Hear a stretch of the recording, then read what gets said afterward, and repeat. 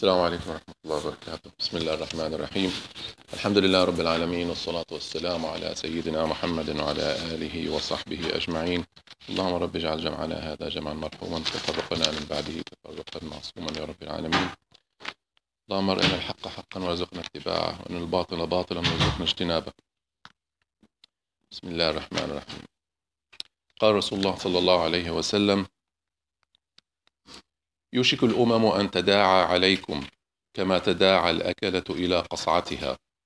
فقال قائل: أو من قلة نحن يومئذ؟ قائل طبعا يعني صحابي من صحابة الرسول صلى الله عليه وسلم. قال: بل أنتم يومئذ كثير، ولكنكم غثاء كغثاء السيل، ولينزعن الله من صدور عدوكم المهابة منكم، وليقذفن الله في قلوبكم الوهن.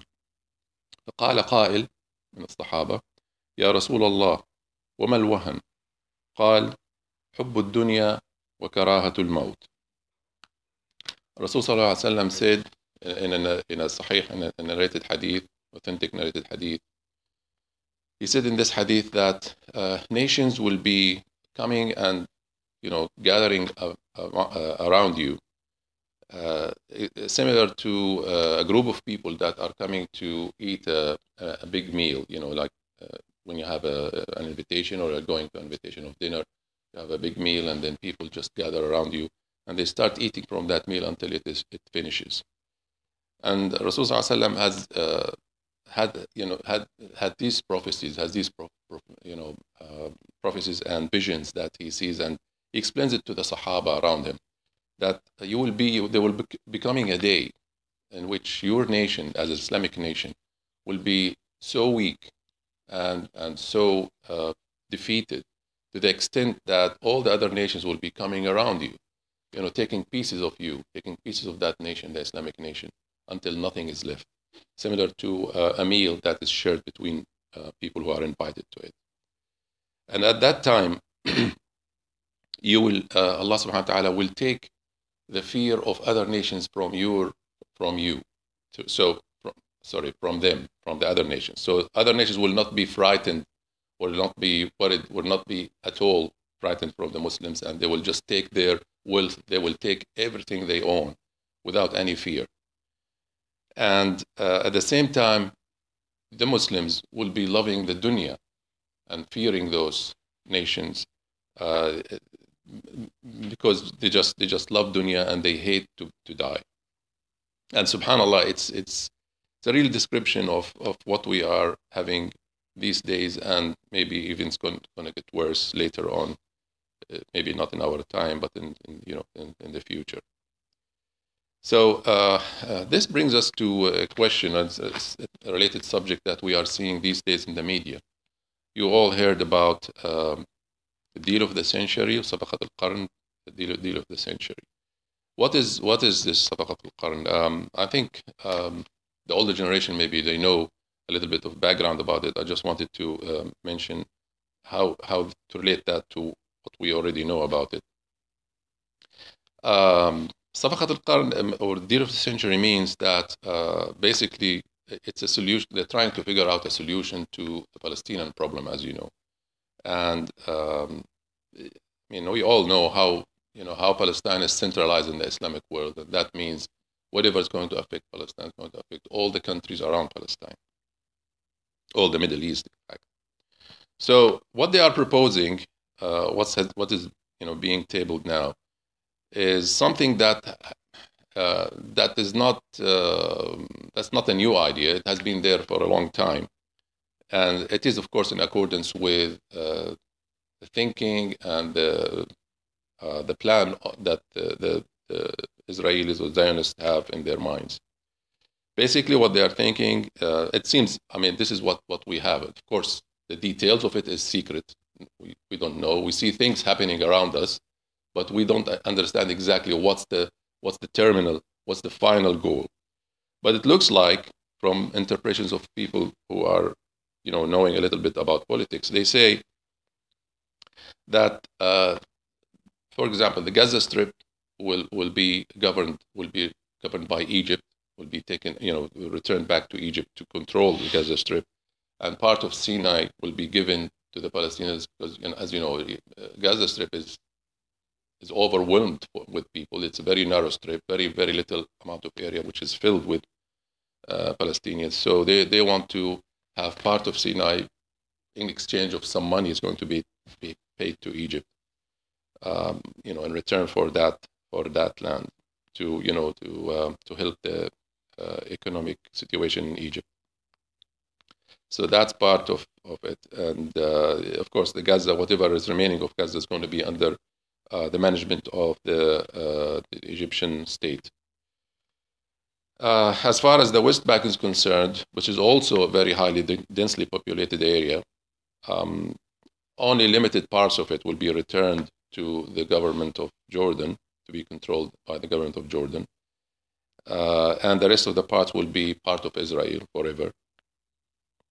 So in general, what the Palestinians will be left with, the initial inhabitants of that land, of the historical Palestine, is only 10% of what originally it was. And of course, in addition to that, we already seen that already done, which is the control of Israel on Golan Heights. That's already now part of Israel, according to the American definition of ownership of that land. And as we've seen also that Israel will be given the whole of Jerusalem. So Jerusalem will be controlled totally, eastern and western part, including the Al-Aqsa Mosque, of course. That will be controlled by Israel, but under the rule of Israel. And they are thinking of making a small town called Abu Dis. Maybe you've heard of that small town, just outside Jerusalem, about 4 kilometers from the center of Jerusalem. They will call it, actually, they will give it another name. They'll call it Jerusalem, but they will say this is the capital of whatever is left of Palestine. And there will be like a corridor, a small corridor that allows the connection between Abu Dis, which is that town, and the Masjid Al-Aqsa, to allow Muslims, for the time being, to do their prayers there. The important part also of it is that after doing all these things, there will be a cancellation of the right of the Palestinians to return back to their homeland, and there will be no right for them to claim any land or any money or any belongings in the historical Palestine. So as you see, even if you look at other places, other countries in the Middle East, other countries in the Islamic world, you see it all over the place. You see it in India, you see it in Egypt, you see it in Syria, you see it in Iraq. It's just we are in a very weak situation that we really don't have any say in what is going on around us. That's clear to all of us. We're being controlled, we're being eaten by every other country in the world, and our fortunes, which are significant, like the oil, or like any other fortunes that the Muslims have, is being taken away from them without them even being able to say no to that. We are indeed in a very weak situation as a Muslim nation. So that brings us another question. So we know how weak we are. So what's our duty? What can we do as Muslims here in America, in the Western world, or even in the Islamic countries, for in this period of time that we are weak? What can we do? What should we have as much as we can do so that we try to fight this back a little bit if we can? What I'm suggesting is that first of all, and this is something that we should pass to the generations, to the generations that are coming up. It's important, whatever generations that are being now raised, to understand these things so that these things will not die with time. First of all, we should not accept, even in our home, even in our in what we feel, we should not accept these rules and these laws that are being done now by the Israelis or the Jews in the world to try and control all of these lands and all of these forces. So we should not accept that, and we should understand that this is only like a test from Allah subhanahu wa ta'ala, and this, someday this will go, as we all believe, and the new generations should understand that this is not the end of the world, and we should always be thinking of those lands and understanding what's the situation of those lands. They are part of the Islamic nation, and they will not be just forgotten. The second thing is that we, as Muslims, we should not accept any reimbursements or any payments in exchange for land or for rights, so that this deal will be passed. So whatever you can, whoever you are as a Muslim in the Islamic nation, and wherever you are, you should always think that, or should always resist that this, there would be an acceptance of any exchange of money in return for land or for deals as such, deals of giving away your rights. Educate and raise the children of the new generation, knowing all these problems and what's going on, and what the Jews and what the struggle between the Jews and Muslims, and let them understand that it is not it's not a political struggle as much as it is actually a religious struggle that has been there since the time of the Prophet ﷺ, 1,400 years ago. So they understand this issue, and they have it in their heart, and they have it in their minds, and they are ready when times change, and there will be a change by Allah subhanahu wa ta'ala from the weakness that we have now to a better situation, inshallah. Whatever we can do to support those people who are oppressed now in Palestine, in Syria, in Iraq, in all these countries that are oppressed, all the Muslim countries that are oppressed, and they are really struggling to remain in their steadfast position in those locations. Whatever we can, we should try and support them by giving money, by giving support, even by just saying, but on the media, in words, that we feel them, we support them, we want to be with them, we want to help them to stay in their location and just resist as much as they can. These are just suggestions that I thought of that we can do now in the current situation that we have, where we cannot really fight these forces that are trying to control the Islamic nation. I thought that I just wanted to share this with you so that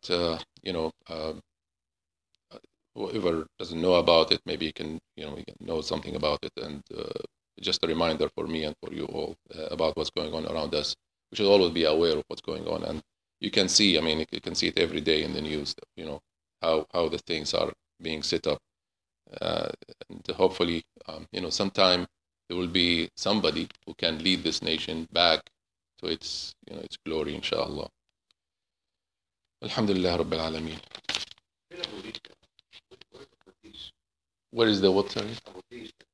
Abu Dis is only about 4 kilometers east of Jerusalem, I think. 4 kilometers. It's not far from Jerusalem. It's a small town on a hill. It's a village, actually. For Palestinians, it's considered as a village. But they want to expand on that and make it like a new city that will be the new Jerusalem for Palestinians. It will be connected. They say it's going to be connected with a corridor. I don't know. This is what people say in the media, but they will say it's going to be connected with a small corridor to allow Palestinians to come and pray and go back. Eventually, as time passes, I guess this is just a solution maybe proposed by Israel to allow the total control of Jerusalem. What about the Jordanians? Jordanians will control. If you are aware of the Oslo Agreement, there are three areas that are defined as Area A, Area B, and Area C. So Area B and C now is part of Israel after the building of that wall. So what will be given to Jordan is the administrative control of Area A, which is populated by mainly Palestinians, like the main towns like Nablus, Tulkarem, Ariha, Ariha and Khalil. Sorry? And Ramallah, yes. Ramallah, well, yeah, Ramallah is part of it. Ramallah is north of Jerusalem. So it's a shaky type of arrangement, but it's just to make sure that there will not be any more two states. I mean, if you remember, they were also talking about two states. That's going to be abolished under this deal of the century. That agreement is not there anymore. It's not in their consideration. So yeah, as you see, I mean, it's just taking every right from the Palestinians. Well, history, Jerusalem been occupied maybe 10, 15 times. Yes. Romanian. Yes.